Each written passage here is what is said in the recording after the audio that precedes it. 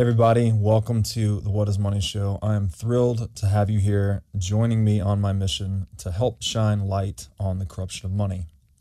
Now, a little bit about this show and how it makes money. We are 100% sponsor based, which means that all the revenues we derive come from sponsorships. But I try to be very selective about the sponsors that I work with, specifically trying to choose those who have values well aligned to the values expressed on this show, like freedom, education, self-sovereignty, etc. So what I'm going to do is a few ad reads right here at the top of the show and then a few ad reads in the middle. And I hope you won't skip them. I hope you'll take the time, listen, and see what they have to offer, because again, these are hand-selected sponsors. Now I'd like to tell you about our sponsor, Ledn. Ledn lets you do more with your digital assets. For instance, Ledn offers a B2X loan product that lets you leverage your existing Bitcoin to buy even more Bitcoin. Or you can also get traditional Bitcoin collateralized US dollar loans through Ledn as well. Ledn also offers both Bitcoin and USDC denominated savings accounts, letting you generate yield on your digital assets. Recently, Ledn has launched a Bitcoin mortgage product as well that lets you use Bitcoin to buy a home or finance one that you already own. So go to ledn.io, that's LEDN.io today to sign up. The principle of radical transparency. I'll read an excerpt here from Ray's book. He writes, "By radical transparency, I mean giving most everyone the ability to see most everything," unquote. So in free market capitalism, we have three pillars, if you will, or cornerstones, whatever. Three main structural elements. We have the rule of law. Rule of law lets us resolve disputes over assets without violence. Right? We have recourse to a legal framework that can help us resolve our disputes without fighting one another. Second pillar is private property rights. Property is the relationship between owners and their assets. So strong private property rights means we have a high integrity relationship between ourselves and the things that we own. This is critically dependent on and related to the rule of law. If there's a dispute over an asset, then an owner and someone disputing them can resolve that dispute without violence. And third pillar of free market capitalism is hard money or honest money. And it basically gives us a free market selected monetary technology, which is an accurate conveyor of price signals, as we discussed earlier in the principle of radical truth. So again, I like to always try and explain this through the lens or through the frame of it being a game, right? Because I think most human interactions are game-like. And when you have strong and reliable, predictable, fixed rules in place, entrepreneurs are basically free to play the game, right? You can go out and combine your faculties with whatever you discover in nature, build a business, plant a farm, fix a motorcycle, whatever the thing is, and you can accumulate capital for yourself in the process, right? You can make ends meet. You also, any innovations that you discover, right? You have this incentive to sell those back into the marketplace for a profit. Any information you might have that the market doesn't, you have an incentive to sell that into the marketplace for a profit. And that game, again, is diffusing those knowledge gains into society through trade, right? Better ideas getting permeated into the world through trade. And the free market is the system which incentivizes that process. And now, you could imagine a game without rules that are fixed, reliable, predictable. Think of a game like poker, where if you sat down to play poker and every few hands of play, the hand rankings changed, right? And the hand rankings determine what hand beats another hand, right? It's basically the rules of the game. If that arbitrarily or randomly changed every few hands, or worse yet, if it was just at the whim of the casino, perhaps, right? They just arbitrarily decided which hand beats which every few hands. Players would have no sound foundation or no unshakable rules on which to build a strategy and play the game. And you certainly would not remain engaged in that game for long because it wouldn't make any sense, right? And you'd do everything you could to exit. You'd want to go and play another game because you cannot adequately deploy a strategy in a game where the rules are unpredictable. So a problem with the US dollar, and I'll sweep all fiat currencies under this, but I typically pick on the US dollar because it's the best of the worst,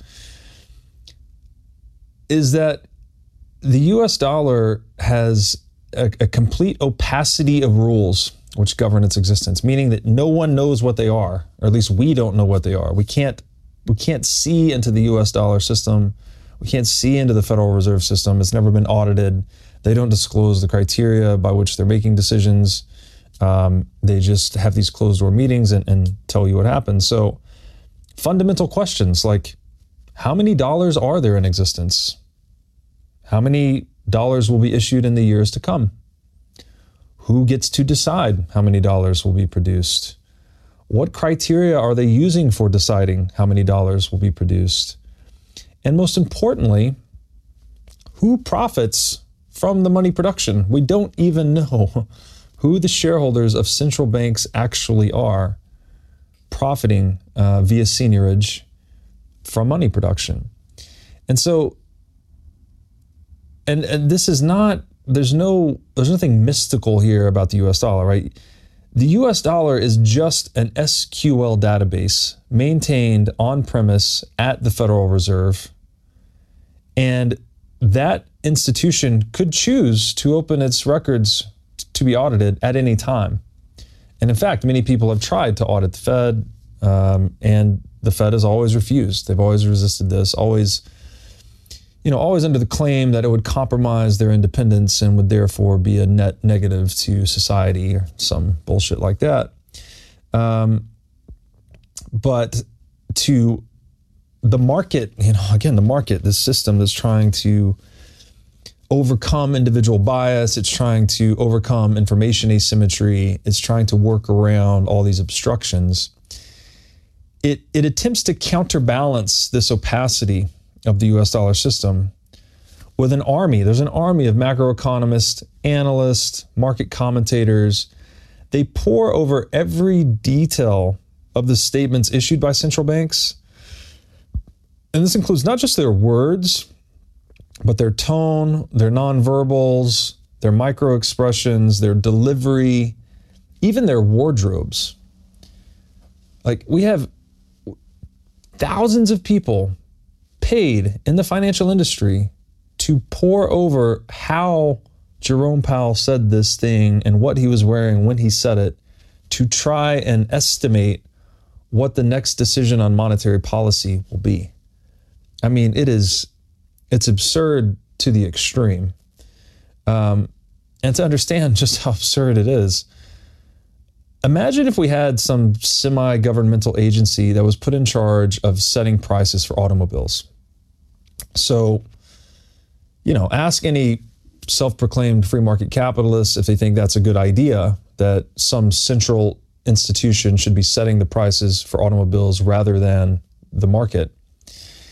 And even suggesting such a Soviet style of managing prices is probably going to cause that free market capitalist to tell you to buzz off, right? That doesn't make sense. It's been tried. It doesn't work. It failed. And they'll probably tell you a lot of the things I'm telling you here, that, hey, the market price is where supply and demand intersect. That's where the market needs to clear if you want to avoid shortages or surpluses and all of these other negative consequences like the misallocation of capital, mispricing of risk, overborrowing, etc.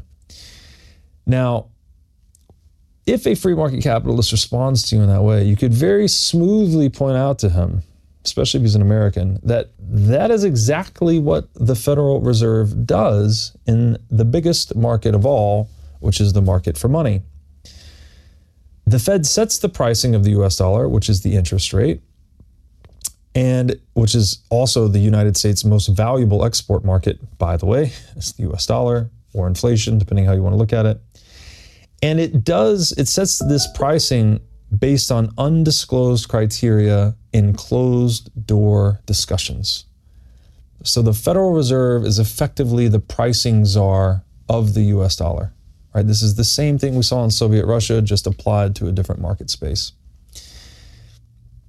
And indeed, that's why fiat currency is antithetical to free market capitalism. Right? Again, we go back to Mises in the 1940s. He said, the central bank is an anti-capitalistic institution. We could go back to the 1848 Manifesto to the Communist Party, written by Karl Marx. Measure number 5. The state must have an exclusive monopoly on cash and credit. That is a necessary ingredient of Marxist communism. So why do we tolerate this in the United States or anywhere in the free world for that matter? It's a totally antiquated institution that we've just inherited. And, I hope that Bitcoin's emergence and conversations like this is helping put a stop to this nonsense, because it just doesn't make any sense. So to bring this back to the principle of radical transparency, there's this old saying that sunlight is the best disinfectant. When everyone can see the criteria and a process behind a decision, they are more likely to deem it trustworthy. Seems pretty straightforward. Now, with Bitcoin, the algorithm which sets its money supply and issuance schedule is totally transparent, meaning people can universally agree that the system is fair and unbiased. You don't need to trust me or believe me. You can go and check the code for yourself. You can audit the code yourself by running your own node. Bitcoin is effectively 0% interpersonal trust and 100% verification. So it's verifying everything rather than trusting anyone, whereas the central bank system is the reverse, right? You just trust these few old guys and don't verify anything ever. Like, it's completely fucking upside down. So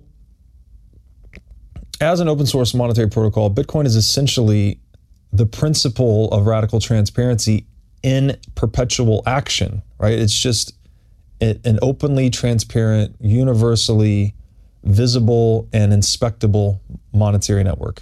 That's all it really is. That's all it's doing. Now, bankers, specifically central bankers, hate this because Bitcoin is basically automating the functions of a central bank. Right? If you thought the ATM was a big deal, the automated teller machine, which automated the functions of a bank teller, just wait till you hear about the automated central bank machine that is Bitcoin. It automates all the functions of the thing the whole way up. All the central bank needs to do, the reason it exists, is to maintain monetary policy. That's to control the money supply. It's to reach consensus about account balances, who owns what units of money. All right, people are exchanging every day, and the central bank exists to reconcile those account balances.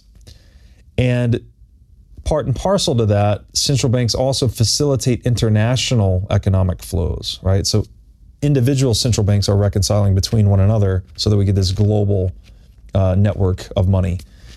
Now, Bitcoin automates all those functions. I mean, it maintaining monetary policy just adheres to a supply cap of 21 million.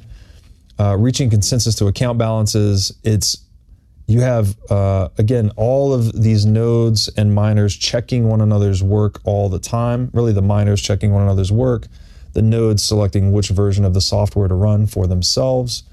And then that consensus also drives the flow of international economic flows, and that Bitcoin is non-jurisdictional. You can send it anywhere in the world, any time of day, for any reason whatsoever. Nobody can stop you, interrupt you, censor you, nothing. So that's a whole nother framing on Bitcoin. It's just the automated central bank. Of course the central bank hates that. for the same reason candle makers hated light bulbs, right? This is innovation. It eclipses the old technology and the old paradigm. So transparency also gives us transparency of this degree in money. It gives us restoration of strong property rights. Now, few people realize, and I said this earlier, but I want to say it again, monetary inflation is everywhere and always a direct violation of private property rights.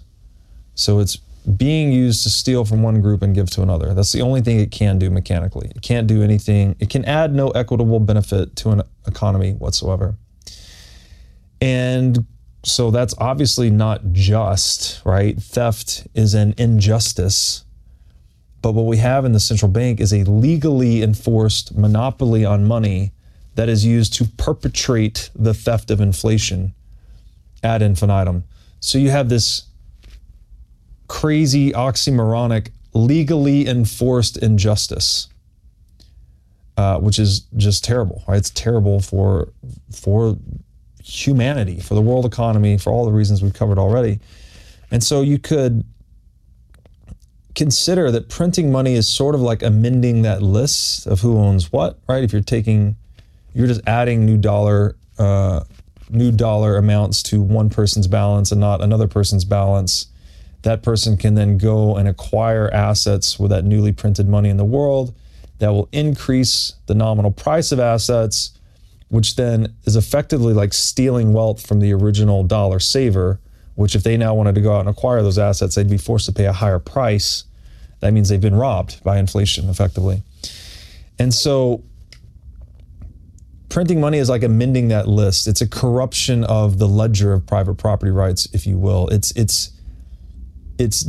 disintegrating the relationship between owners and their assets, or you could say owners and their net worth, for instance. And Bitcoin, again, as standing in stark contrast to all of that, is an uninflatable, confiscation-resistant, free market-based money. And this provides users much stronger property rights than inflatable, confiscatable, and deauthorizable fiat currencies. Deauthorizable meaning that you can literally turn the money off. There was an example of the 500 rupee banknote in India just being turned off overnight. And that's a real possibility here too. You know, at any time, governments can, or not even governments, any legal body can seize the assets in your bank account, can freeze them. You could even, and it's a remote possibility, but it's possible, they could just deauthorize, say, the physical $100 bill at some point, and it just no longer be legal tender. All of these things are risk that are embedded in fiat currency. And Bitcoin is the purely transparent alternative to the opacity of central banking. So we get this beacon of light just out competing this industry that's purposefully shrouded in darkness, right? People are seeing the proverbial light when it comes to Bitcoin, and they're saying, well, maybe I don't want to hold my life savings in this asset that has all these laden risk. Maybe I'll choose to hold it in this thing that I can see what it is top to bottom. Nothing is hidden. And I know with a high degree of confidence what its supply is today and will be into the future, much more than you know with any other asset, especially fiat currency. And I think once properly understood, it's that superior visibility or transparency of Bitcoin inescapably enhances its believability, right? As we said earlier, if you can see and understand the processes that lead to an outcome, you're much more likely to deem that outcome trustworthy, right? Or that decision trustworthy, whatever it may be, because you understand how it was formulated. And so once you see Bitcoin in this way, it's something like you can't unsee it. And this is the experience of a lot of people falling into the Bitcoin rabbit hole. It's quite the bitter pill to swallow that the most desirable asset in the world today, the US dollar, is also the biggest scam perhaps in human history, right? It's a giant pyramid scheme that's used to steal from you all the time. That's a real hard thing to reconcile, right? This giant pyramid scheme, most desirable asset in the world. So something is wrong here. And when you start to see that, how wrong that something is, and you start to see Bitcoin as kind of the opposite or the escape valve from that scam, it leaves a mark, to say the least. And people end up going down this rabbit hole for years and years and years, like myself. So, and as Ray said, this is another excerpt from his book, he says, having nothing to hide relieves stress and builds trust. And transparency and reliability are the essence of Bitcoin's utility as money. That's really it. It just never stops working, and it always does what it says it will do. It just runs the code exactly as it is. Nothing is hidden, no surprises. And it's truly unique in that its supply is absolutely predictable and absolutely scarce, as we talked about earlier. So I think Bitcoin is the most credible money in the world. I guess you could call it a credible monetary policy. I still don't like policy because it's opt-in. It's not being policed, right? It's not being enforced. But if we're going to call it that, we could say Bitcoin is the most credible monetary policy in human history, outcompeting the least trustworthy monetary policies in history, which are fiat currency. All right, you just simply, the only thing you know about fiat currency with a high degree of assurance is that they're going to zero over time, because all the incentives are pointed that direction, and the history of all fiat currencies has trended that direction. So Bitcoin, it's rapidly gaining a track record superior to central banks across all dimensions. It's more reliable, it's more predictable, it's more auditable, it's more cost-effective to run, right? I want to talk about Bitcoin being this open source software code. Imagine how much, and even considering all the energy going into mining, take that and compare it to central banking, right? Wars, taxation, inflation, corruption. How much is this costing the world relative to Bitcoin mining, right? I promise you that it's barely even a comparison. And Bitcoin is, its very existence is eroding the believability of central bankers, which is in shorter and shorter supply with every dollar printed. I mean, almost everything these guys and girls say is utter bullshit at this point.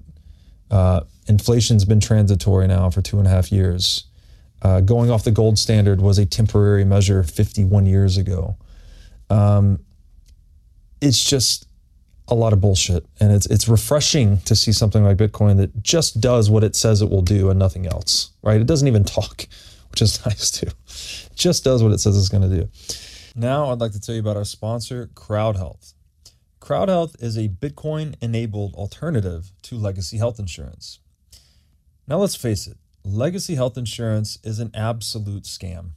Nobody can explain this better than the legendary comedian Chris Rock. Insurance. You got to have some insurance. You got to. That's an insurance. They shouldn't even call it insurance. They should just call it in case shit. Like, I give a company some money in case shit happens. Now, if shit don't happen, shouldn't I get my money back? So with CrowdHealth, instead of just paying premiums that you'll never see again, you can hold part of this pool of savings in dollars and in Bitcoin through CrowdHealth. And when you have a health event, you can draw against this pool of communal savings. So go to joincrowdhealth.com/breedlove to learn more or sign up. Now I'd like to tell you about our sponsor, Wasabi Wallet. Wasabi lets you use Bitcoin privately while still maintaining full control over your money. Specifically, Wasabi Wallet is an open source, non-custodial wallet with privacy built in by default. By using Wasabi, you're effectively putting the private back in private property. Wasabi Wallet is an easy-to-use privacy wallet that can support any amount of Bitcoin transactions. So go to wasabiwallet.io today to download this state-of-the-art wallet software. Now I'd like to tell you about our sponsor, Masterworks. Masterworks gives you access to the fine art market at more affordable price points. They do this by offering you fractional shares in their $500 million portfolio of fine art. Now, fine art is an alternative asset class, and historically, it's been a great performer and a really good hedge against inflation. Most investors typically hold anywhere from 2 to 10% of their assets in an asset like fine art. To sign up or learn more, go to masterworks.com and use promo code BREEDLOVE. Now, I'd like to tell you about our sponsor, Casa.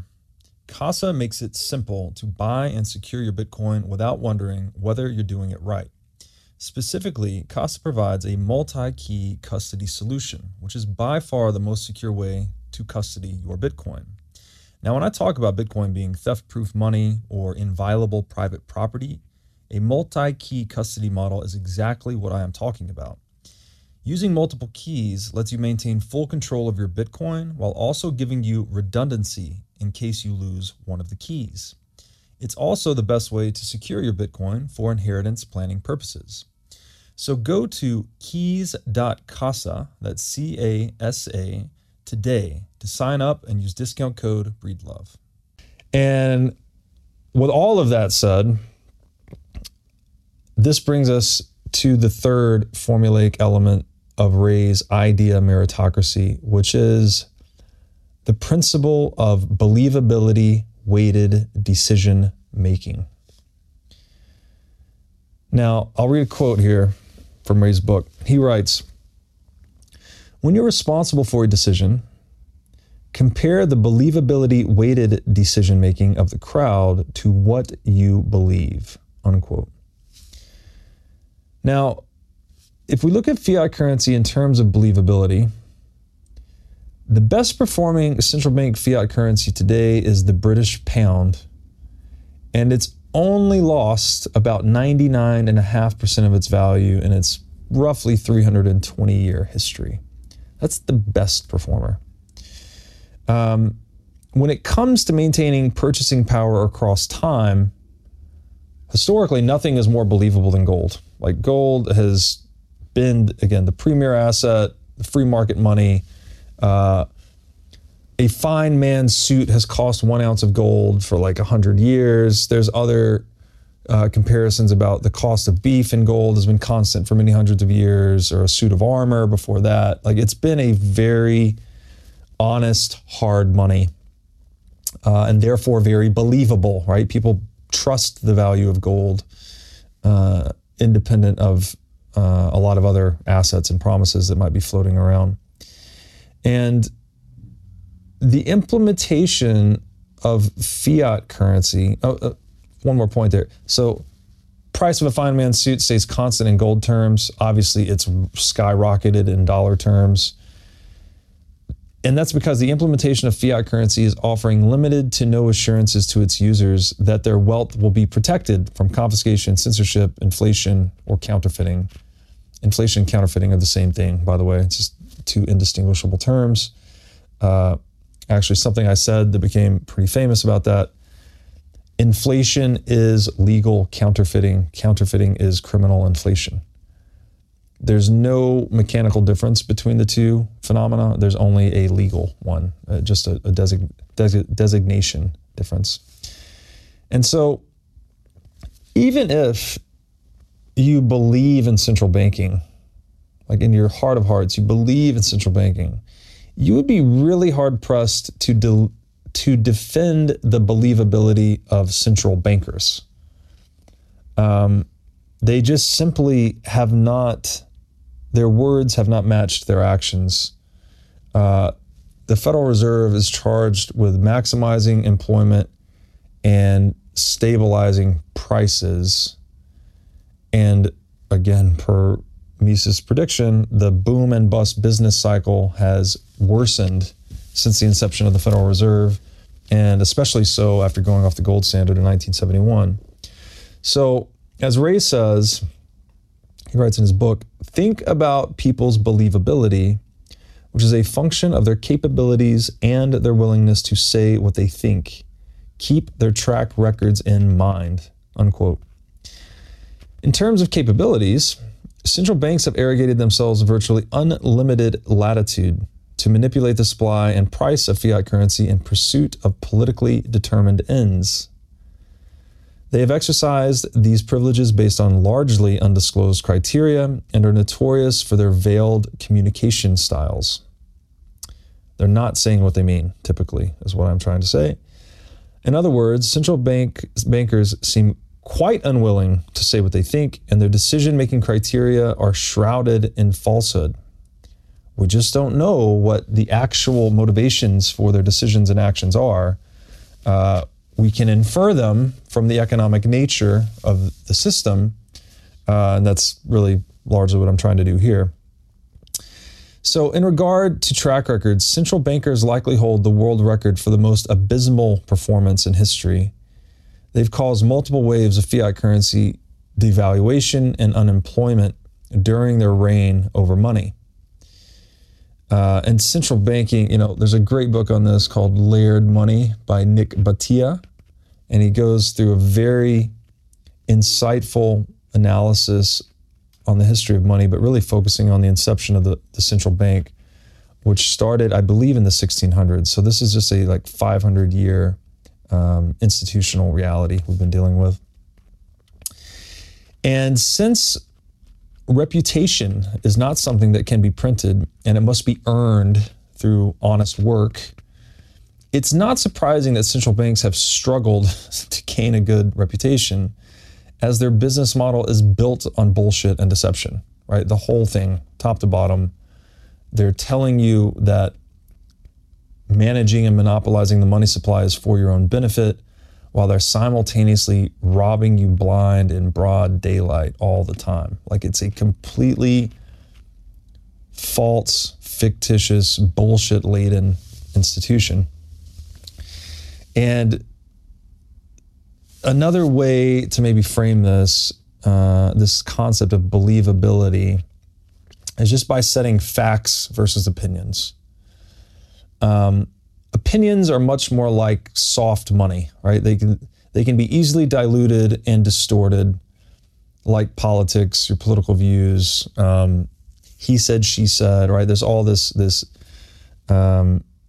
gossip and things like that. Like these are not facts. This is talk. This is opinion. People just sharing things. Where a fact, something more like E equals MC squared. You can't, argue about it, opine on it all you want, but it is a formula about a physical reality that we have discovered that is essentially inarguable until another, greater formula or theory comes along. And even when those greater theories come along, like when Einstein came along and said, hey, Newton was right, but he's only right at this resolution of analysis. There's a deeper resolution here, and that's where he got into the theory of relativity and whatnot.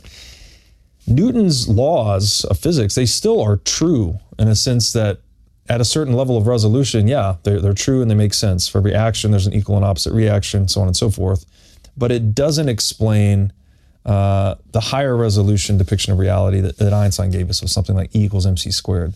So these facts, right, they don't really go anywhere. They're pretty hard and stable. They don't sway with politics or opinions, right? You're not going to get a new government that makes E equal MC squared illegal and then it goes away. Like, they might make it illegal, but that just probably means the government's going to go away, not the formula. And so I think opinions are much more like soft money, fiat currency. Facts are much more like hard money, like gold or Bitcoin, in that they are rooted in scientific realities.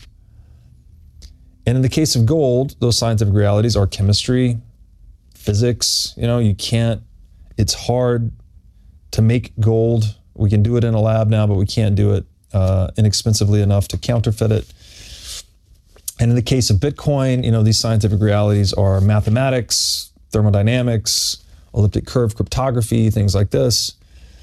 And so the question I would like to put forth to Ray here is, do we really believe the largest market in the world is best governed by opinion or fact, right? Do we want a factual basis to money, or do we want a whimsical, opinion-based foundation to the most important market in the world, which is money.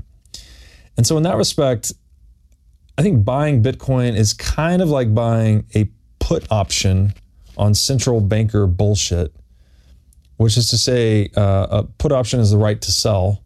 So it's like you could say by buying Bitcoin, you're going long facts and short opinions. You're just betting on facts, basically. And yeah, I just think maybe that's a good way to frame the believability piece, is that facts tend to be more believable than opinions. Sounds so obvious to say, yet we obviously don't act on those words all the time. So I've been beating up on central bankers a lot. I want to explain why. The reason central bankers cannot be believed, and where I want to connect this to the Talebian concept of skin in the game, central bankers cannot be believed because they don't have skin in the game. Taleb sums up skin in the game nicely when he says, don't tell me what you think, just show me what's in your portfolio. It's a beautiful little phrase.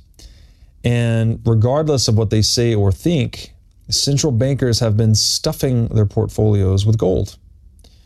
As they debase the currency, they print more dollars, they flood the market with inflation and all the consequences that it causes.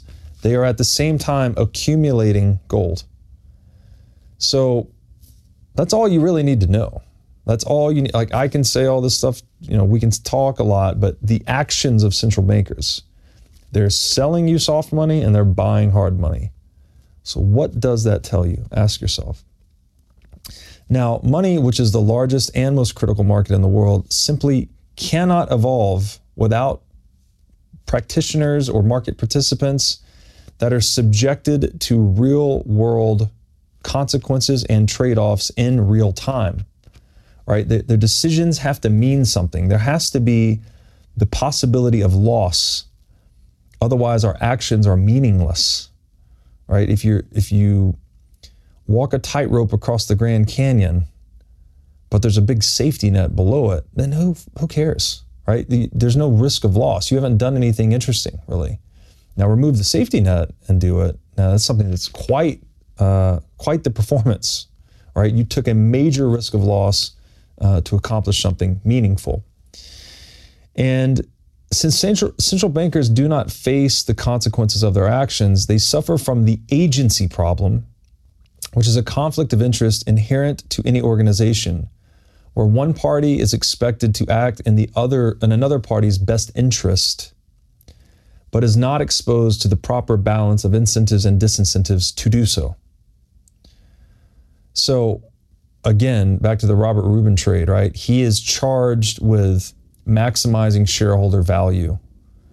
And his stock options, he has incentives to do that, but he doesn't have disincentives to prevent destruction of shareholder value.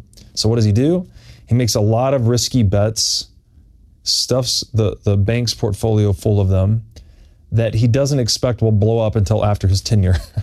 So he gets paid on all the upside, the illusory upside that he creates, and then when he removes himself and the investments go bad, he's not subjected to any of the losses that he himself created. That's an agency problem. That agency problem exists because Robert Rubin does not have skin in the game, right? So that system that he was involved in suffers as a result of that imbalance of incentives and disincentives. So quite simply, if you lack skin in the game, then you're not believable, right? I don't care what you think necessarily. I care what's in your portfolio, because what's in your portfolio is what you are exposed to. It's what you have taken your life energy, your wealth, and put it into these positions, knowing that if you're right, you benefit. If you're wrong, you suffer, right? So that action of portfolio construction tells me so much more about you than your opinions. It's effectively your facts, right?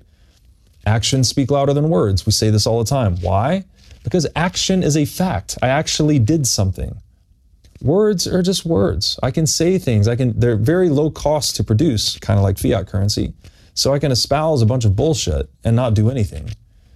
But when I act, That means I have actually done something. And that's why skin in the game matters to believability, ultimately. And I think this explains, too, why ancient Roman architects were required, in many places, were required by law to stand beneath their monolithic arches as the scaffolding was removed, oftentimes with their family.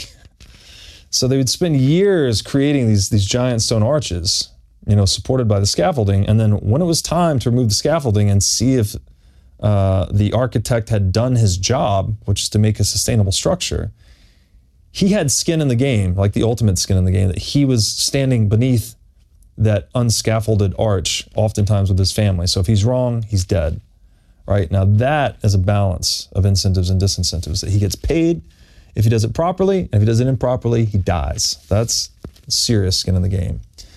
Now that deadly disincentive to malperformance worked wonders. Surprise, surprise.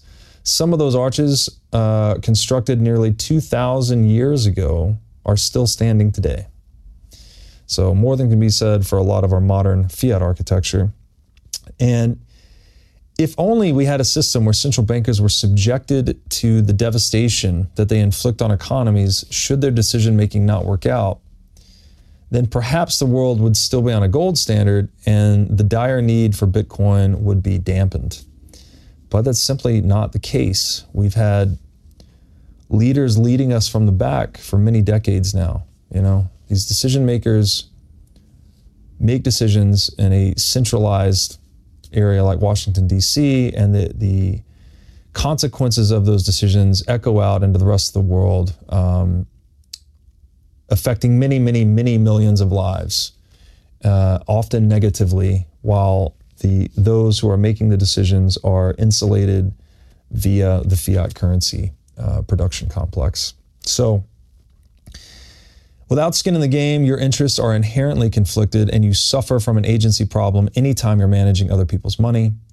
This is why most asset allocators, like smart money professional investors, if they're going to invest in a hedge fund, they want to work with a hedge fund that has a substantial amount of their own net worth tied up in the fund, right? This means the hedge fund manager has a lot of skin in the game. He has an incentive to perform, but also a disincentive to malperform. That's very important. That's why smart money invests with guys like that. And it's also why central planning always causes moral hazard, because its overlords are not exposed to the depravity they're inflicting on their people. You're making decisions on behalf of others, and if you're wrong, well, they suffer, and you're fine. And if you're right, well, then maybe you could benefit, right? You get reelected or get more funding, whatever it may be. So when we look at something like Bitcoin, though, all market participants have skin in the game, and this makes all the difference. Node operators are incentivized to maintain the rules. They're disincentivized from trying to move to a rule set that no one else is running, right? There's a network effect or social cohesion occurring there. Miners are incentivized to sanctify the Bitcoin ledger efficiently. They are disincentivized from propagating dishonest transactions or fraudulent transactions. It actually costs them money if they do that.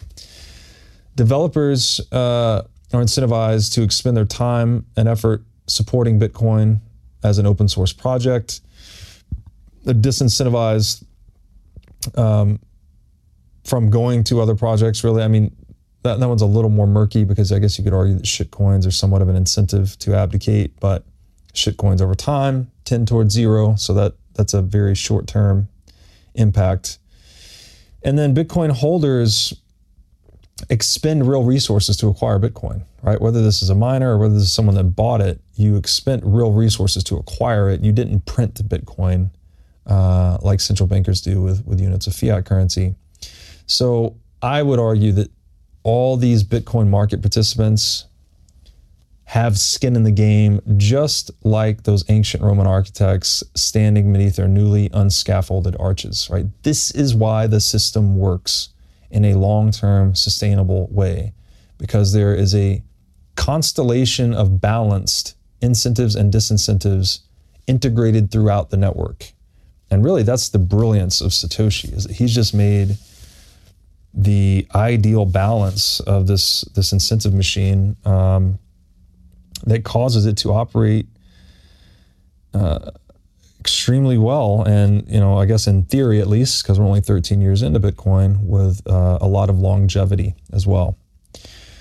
So with all of that said, we're going to go back to Ray's formula for the idea of meritocracy and its free market equivalent to pull this all together.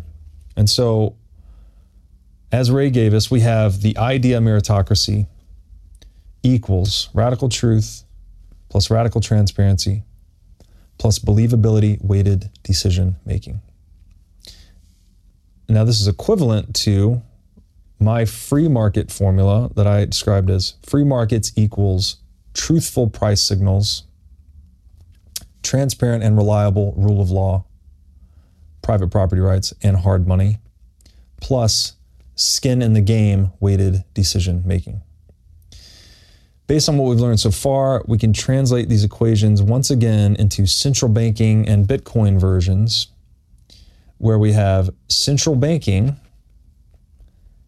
as a market institution equals untruthful price signals, right? We're debasing currency, distorting prices.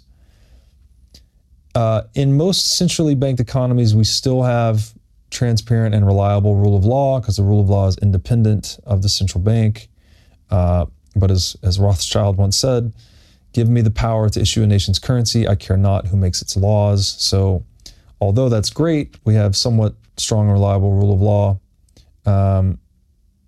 We have significantly marginalized private property rights, as we described. Inflation is everywhere and always a violation of private property rights. So in a central bank system, you have marginalized private property rights at best. And soft money, right? We don't have hard money, we have soft money, money that's depreciating over time, all the time. And finally, we have agency problem weighted decision making. Rather than having skin in the game, central bankers are the opposite, right? They have the agency problem. And so that inhibits their ability to act in the interest of dollar users, right? Again, focusing on the Fed here. So we could take that whole formula and compare it and contrast it to Bitcoin. In Bitcoin, we have absolutely truthful price signals, right? The denominator cannot be changed. So all the information that propagates through Bitcoin will be pure signal, zero noise. We have transparent and reliable rule of law, extremely strong private property rights. It's actually a step up in the strength of private property rights because it's more difficult to separate a Bitcoiner from their private keys than it is to separate any other asset holder from any other form of property in the world. And we have an absolutely hard money. All right, Bitcoin has perfected the scarcity of money. As we said, gold was relatively scarce. Bitcoin is the first fixed supply asset of 21 million units. And Bitcoin has skin in the game weighted decision making. So all the decisions inside of the network are executed by individuals who have skin in the game. They're properly incentivized and disincentivized. Incentivized to make good choices for the system and disincentivized to make poor choices for the system. So clearly, only Bitcoin is 100% consistent with the equation for free markets, whereas central banking is almost entirely inconsistent with it. And since the free market equation is equivalent to the idea meritocratic equation, we may deduce Bitcoin is completely consistent with Ray's formulation of the idea meritocracy, and central banking is not. So to go back to Ray's original assessment of Bitcoin, and assuming all these principles in his book are stated forthrightly, I would ask Ray, how can you possibly be a non-believer or detractor in Bitcoin? Bitcoin is both one of the purest expressions of an idea of meritocracy, and it is, at the same time, a pure expression of a free market. And as you said, Ray, quote, when someone says, I believe X, ask them, what data are you looking at What reasoning are you using to draw your conclusion? Unquote. So let me ask you, Ray, after Bitcoin's impeccable performance for over a decade, it's had over 99.98% uptime. It's never been hacked. It's evolved into the most secure computing network in the world. It's storing, I think we're what, $300 billion in market cap today, maybe 200 billion. And it's cleared well over $1 trillion of transactions in total since inception. I'd like to ask Ray, what data and reasoning are you looking at to draw your conclusion about Bitcoin? Because it doesn't seem to be consistent with anything that you have written in your book, Principles. And my guess is, Ray, that like many smart people, you've disregarded Bitcoin at the outset, like many of us did. And in accordance with one of your favorite principles, I implore you to keep an open mind about Bitcoin, and perhaps you will come to see it as an embodiment of open-mindedness itself, which takes us to the next principle in Ray's paradigm, the principle of open-mindedness.